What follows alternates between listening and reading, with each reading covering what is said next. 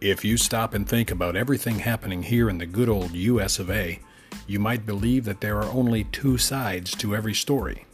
Actually, there are many more sides. At last count, there were over 327 million sides to our American story. On this program, we'll take a look at different stories from a different point of view, mine. Hopefully, after listening, absorbing, and actually thinking about what you hear, it might just become your point of view as well.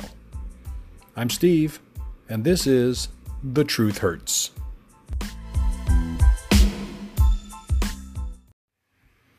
This is Steve Z and The Truth Hurts program. Opinions expressed are protected free speech under the U.S. Constitution.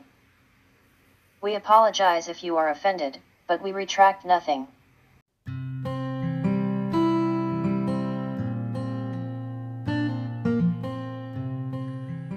Well, we made it to another Friday, everyone. Friday, June 19th, 2020.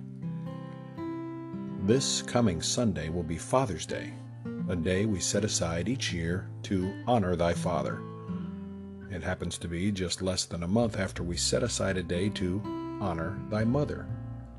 Seems fair, with all the sacrifices that parents make for their children 365 days a year.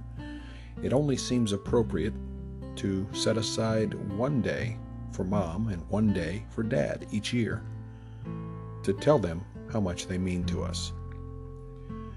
My own dad died suddenly of a massive heart attack in 1979, many years ago, when I was just a teenage boy. I had a mom with two younger teenage brothers, and mom had one on the way. I guess the stresses of knowing that well over age 40, having a newborn baby was going to be tough, and the stress ended up killing Dad. All of this meant that my mom would have to assume the role of both mom and dad. Not an easy task with three young teens in the house and a baby on the way, the loss of Dad's income, and a crappy life insurance policy. Mom had to take a full-time job after the baby was just 6 weeks old, and I did what I could to help with my little part-time job after school. But it was Mom who made it happen. Well, we made it to another Friday, everyone. Friday, June 19th, 2020. This coming Sunday will be Father's Day, a day we set aside each year to honor thy father, just less than a month after we set aside a day to honor thy mother. Seems fair, with all the sacrifices that parents make for their children 365 days each year. It seems only just and appropriate to spend one day for mom and one day for dad each year, telling them what they mean to us. My own father died suddenly of a massive heart attack in 1979, all those years ago, when I was just a teenage boy. I was left with Mom, who had a baby on the way, and two younger teenage brothers. This meant that Mom had to assume the role of both Mom and Dad, which of course was not an easy task with a baby on the way and three young teenage boys in the house, the loss of Dad's income, and a crappy life insurance policy. Mom had to take a full-time job after the baby was 6 weeks old, and I did what I could to help with my part-time job after school. But it was Mom who made it happen. She held the family together, and every Saturday night since September 1979, the family, still to this day, with a brief hiatus for COVID-19 crap, we all still gather at Mom's place when we're in town for a home-cooked family dinner prepared by an almost 81-year-old woman who really knows how to cook. It's more than just food. It's conversation. It's walks down memory lane. It's talking about family, who's doing what and how things are. And, of course, politics. Since COVID-19 brought Granny's Night, as we call it, to a hiatus, hopefully only temporarily, we still talk at the respectable distance of about 15 feet or so as Mom sits on the patio beside her house and we speak across the driveway. So, of course, each year on Father's Day, aside from saying a little prayer to keep watch over my dearly departed dad, I call Mom or stop by to wish her a happy Father's Day.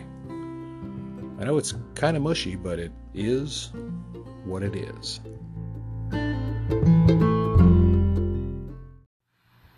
Sometimes the truth hurts.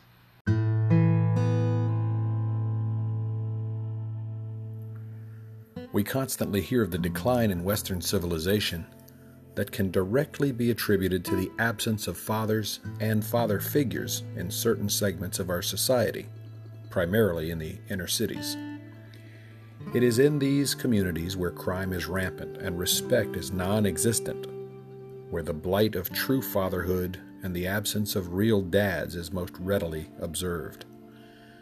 It is in these communities where moms or grandmothers take on the role of trying to rein in unruly children and criminals in training teens under the guise of the false narrative, "It takes a village."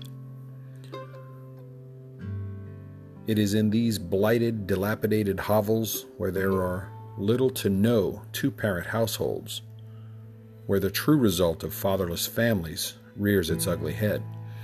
It is the place where a certain political party has peddled not only a pittance of monthly handouts in the form of different so-called social programs, but that party has also peddled the lies that cause the true divide in culture between the haves and the have-nots.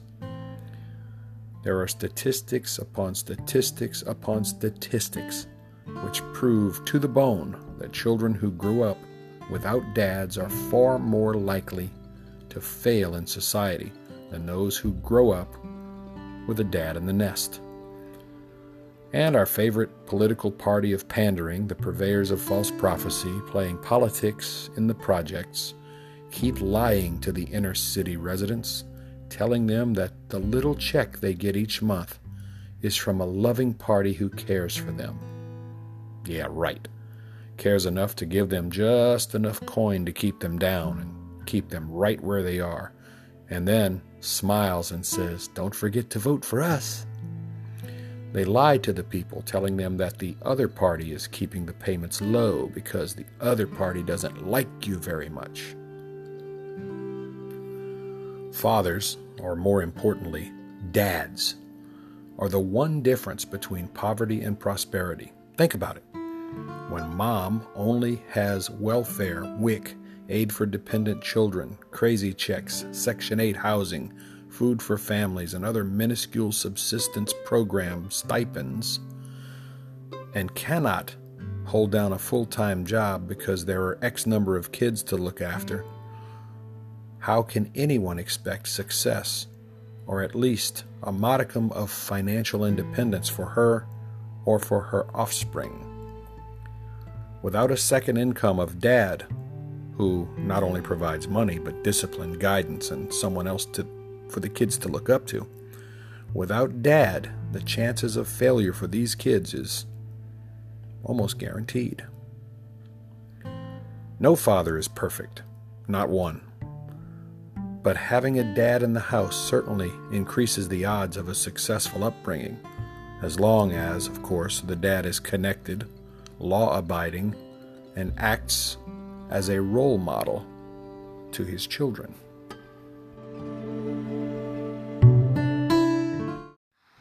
This is the Truth Hurts program, telling it like it is.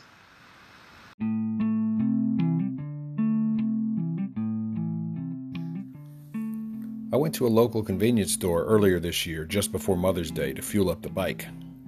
I noticed in the parking lot a nice raised pickup truck and a fairly new sports car. Inside was a man paying for a can of soda and a bag of chips, and there was also the cashier. Since I was only paying for 2 gallons of gasoline, I went straight to the register area behind the man with the pickup truck, and I happened to observe the young lady behind the register. She was about 25 or so, based on her appearance. Slim build, dyed hair with some tattoos on her arm and her neck, and some jewelry. The guy ahead of me paying for his chips and soda told her as he left the register, "Have a happy Mother's Day." She snapped back to him, "I ain't no mother to no kid." He said, "Excuse me," and he left in a huff.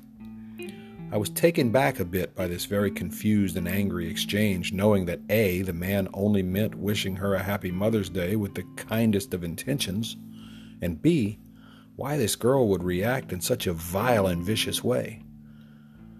Without provocation, she looked at me, her next customer, and said, "I don't celebrate Mother's Day or Father's Day. I didn't ask to be born. I didn't request to be brought into this messed up world."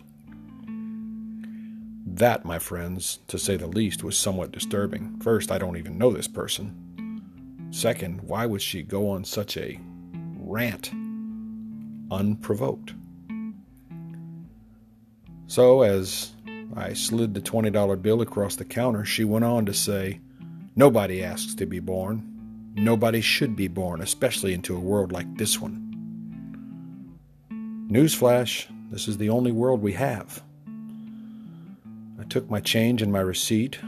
Didn't even bother to hit her with any of my classic dad lines like, "Come back and see us," or "Have a nice day." I was so tempted, however, to tell her to have a happy Mother's Day. I was also tempted to begin a long diatribe, a lecture on the propagation of the species and the need to regale her with tales of parental sacrifice or any of a million or so other quips of my own cleverness. But instead, I put on my helmet and rode away, thinking, what would make a person so bitter?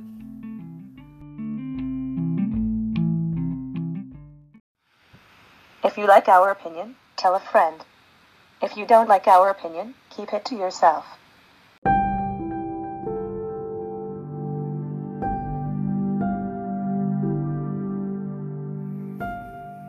We live in one of the most incredible times in the history of our existence, a time with technology that has made our lives so much more comfortable, more convenient than our parents, our grandparents, and our great and great-great and great-great-great-grandparents.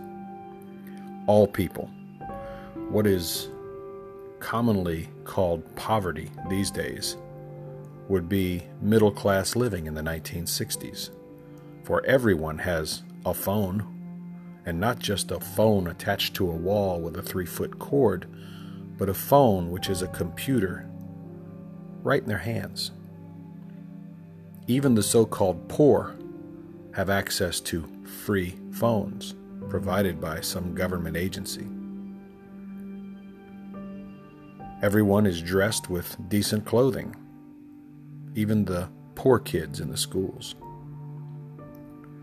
Yet there are young people out there with a chip on their shoulder. They're so out of touch with reality that they cannot appreciate all that we have accomplished as a species. They have no reference point to what it was like before air conditioning in every home, before 140 cable television channels, before the internet. They cannot enjoy life. They cannot experience joy or happiness because some stimuli have crept into their psyche and corrupted their dopamine levels to a point where they exist in a state of constant misery.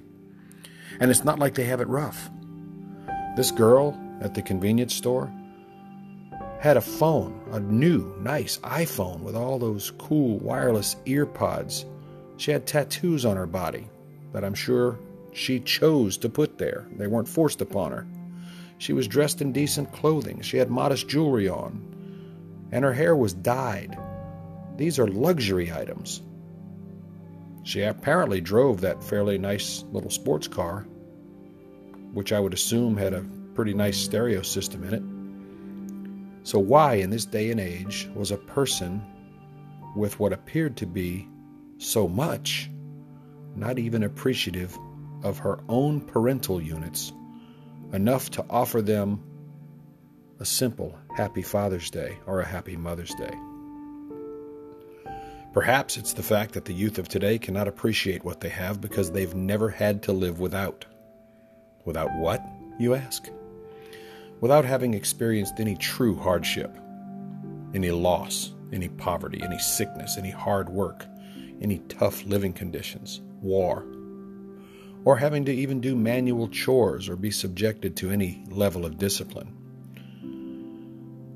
People who never had to live without air conditioning in the South don't appreciate air conditioning. People who live in a society where you literally have hundreds of places to eat and hundreds of different types of food available at very inexpensive prices don't understand the hardships felt by hungry people in third world countries who are lucky enough to be able to eat some form of porridge each day, the same exact meal every day of their lives, and they're thankful to have that to eat.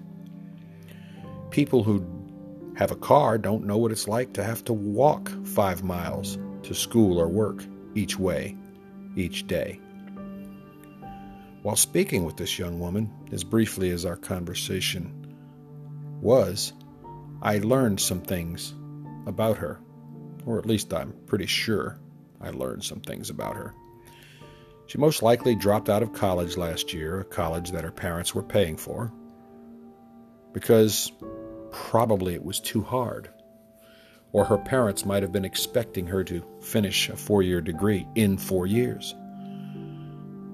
She would probably quit this job like she's probably quit many other jobs because she didn't like the smell of the food at a restaurant she might have worked at, or she thought people were looking down on her.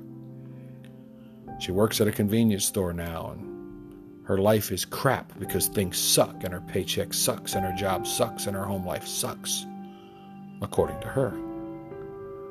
Chances are this girl was never told no by her parents as a young child, and the chances are that she was handed everything on a silver platter. Odds are that she's defiant, rebellious, and generally depressed because at one point her parents told her no and did not warn her in advance about the real world or the potential for failure or hardship. Instead, they just gave in to her over and over until they could no longer afford to do so for one reason or another.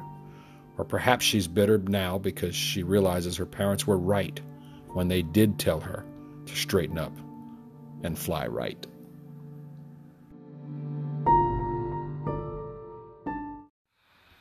Steve Z and the Truth Hurts program.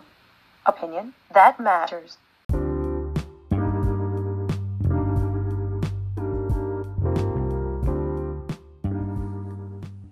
What reminded me of this pre-Mother's Day exchange with a cashier was the fact that I went back to that same convenience store last night to gas up the bike, and I noticed she wasn't there.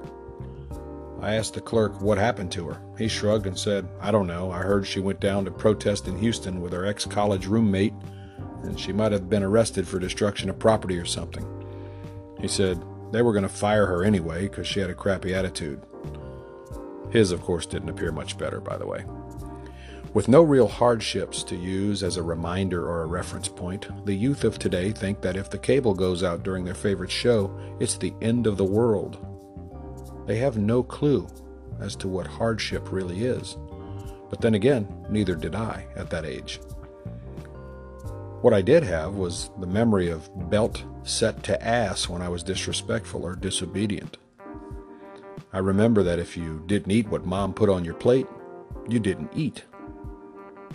There were no participation trophies, and we didn't sue the coach, the team, the ballpark, the uniform manufacturer, and everyone else if we got scraped up, scraping a knee, playing sports.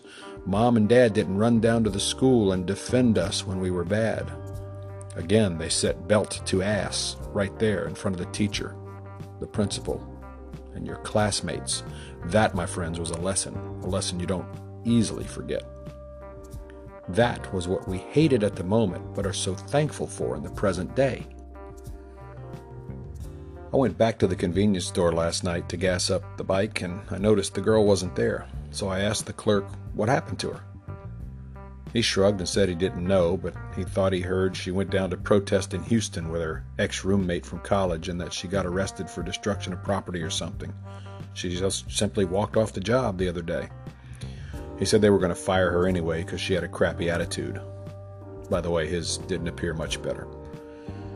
With no real hardships to use as a reminder, a reference point, the youth of today think that if the cable goes out during their favorite show, it's the end of the world. They have no clue as to what hardship really is. But then again, neither did I at that age. What I did have, however, was a stern memory, a belt set to ass when I was disrespectful or disobedient.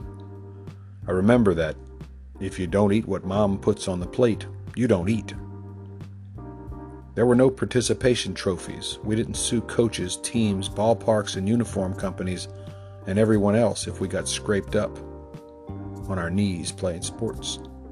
Mom and Dad didn't run down to the school and defend us when we were bad. They set belt to ass right there in front of the teacher, the principal, and your classmates. That, my friends, was a lesson. That was what we hated at the moment, but are so thankful for in this present day. Watching all of these misguided protesters, rioters, anarchists, looters, robbers, and arsonists out there acting like they're somehow connected to a past they never experienced is enough to make your head spin around backwards on your neck. I can fully appreciate and understand the premise behind the call for reform in police tactics, but only to a point. We were force-fed again more video the other night of a suspect in Atlanta who supposedly was only trying to sleep in his car in the parking lot of a Wendy's hamburger joint. Now, I want to analyze this for just a moment. First, he didn't get drunk in the Wendy's drive-up line. He had to have driven under the influence of alcohol. He had to have been driving while intoxicated, and apparently enough to make him fall asleep at a Wendy's drive-through window. So when the police were called, and again, they were called, they didn't go out hunting for this man. They were called. They gave him a breathalyzer test, which showed he was indeed driving while intoxicated. Then we were treated to the video of him resisting arrest, trying to take on two police officers. He attacks one of them, takes the officer's taser, and then turns his body slightly backwards while firing this 50,000 volt taser randomly at a police officer without training, without the proper notification, without the proper warning which police are required to give to a suspect before employing a taser. He wildly fires this 50,000 volt weapon at a police officer. They respond by shooting at him, and of course, in the split second between him turning to fire the taser at the officer and then trying to turn back to run, bullets hit him in the back.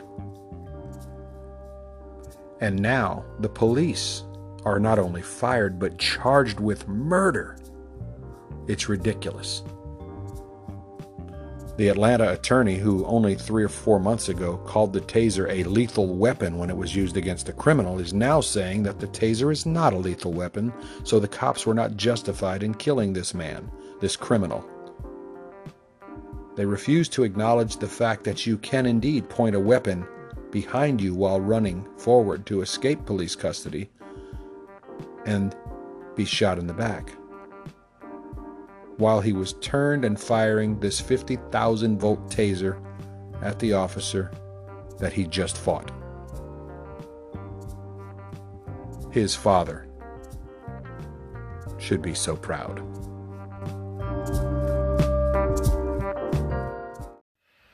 You are listening to Steve Z and the Truth Hurts program.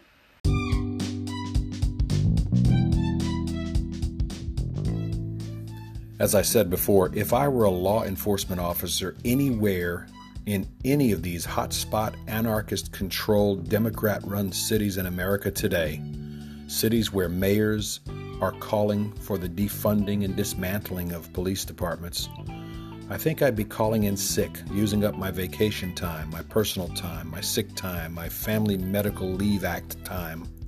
And I think I'd be actively looking for a job elsewhere, away from those cities, or perhaps completely in another field.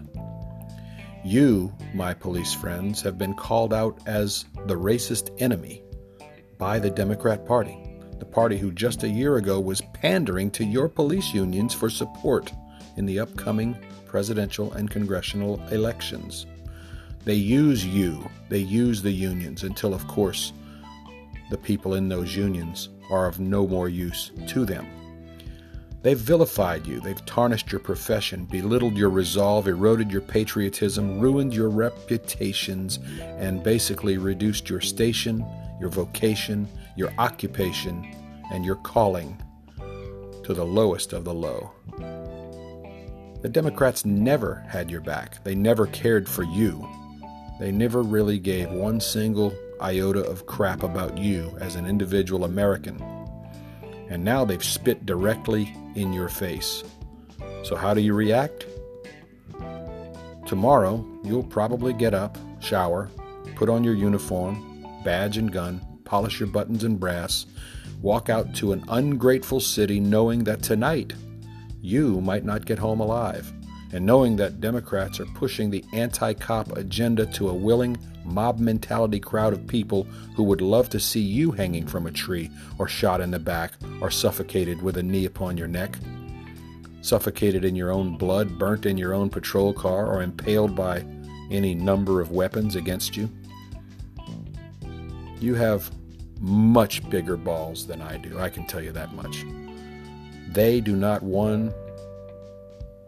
give a iota of care to the fact that you are fathers and mothers yourselves, with little ones hoping and praying that mommy or daddy will come home tonight. They don't give a shit that you have a wife or a husband or a significant other, praying, hoping, knowing themselves that today could be the day you don't make it home. Yes, the Democrats used and abused you, the police, for the past month or so, all while pandering to your unions for support. That is a bitter irony that would cause me tomorrow to think long and hard about who I was voting for. To my dad, who died way too young in 1979, I know you're still watching over Mom and your 4 boys. I wish you a happy Father's Day up in heaven. To my mom, who became both mom and dad back in 1979, thank you for being there to keep us boys in line. We all turned out pretty damn good. Thanks for teaching us love and humility. And to you, Mom, I also wish you a happy Father's Day. To all the other dads out there, and to all the moms and grandmoms and granddads out there filling in the role of father or father figure, a very happy Father's Day to you as well. Oh, and to that young girl that used to work at the convenience store, I hope you can find a way to love your mom and dad, perhaps forgive them for bringing such a spoiled, entitled, unappreciative, ungrateful little shit of a person into this world. I hope that you never become a parent, because you would have someone to despise you as much as you despise your own parents. Your attitude makes me weep for humanity, for it is people like you that cause me to think that your parents did, indeed, make a mistake. I'm sorry if that was hurtful, but it's the truth. And sometimes, my friends, the truth hurts.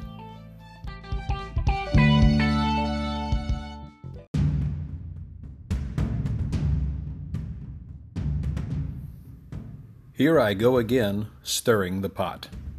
There's always a benefit to stirring the pot, a benefit to all sides. One benefit is that you might just learn something. Another benefit is that I too might learn something. Agitators, those who carry big spoons for stirring the pot, actually make their living and get their continuous rotating 15 minutes of fame by stirring the pot. On this program, I give you my opinion. It's my constitutional right to offer my opinion, and therefore I retract nothing. When it comes to my opinion, you have several options. 1, agree. It's much simpler that way. 2, disagree and keep it to yourself. 3, disagree and start your own program. Or 4, turn it off and remain in the dark as to how someone with a differing point of view might just think. When all is said and done, usually much more is said than is ever done. Life is not fair, and you are owed nothing. This is the truth, and sometimes the truth hurts.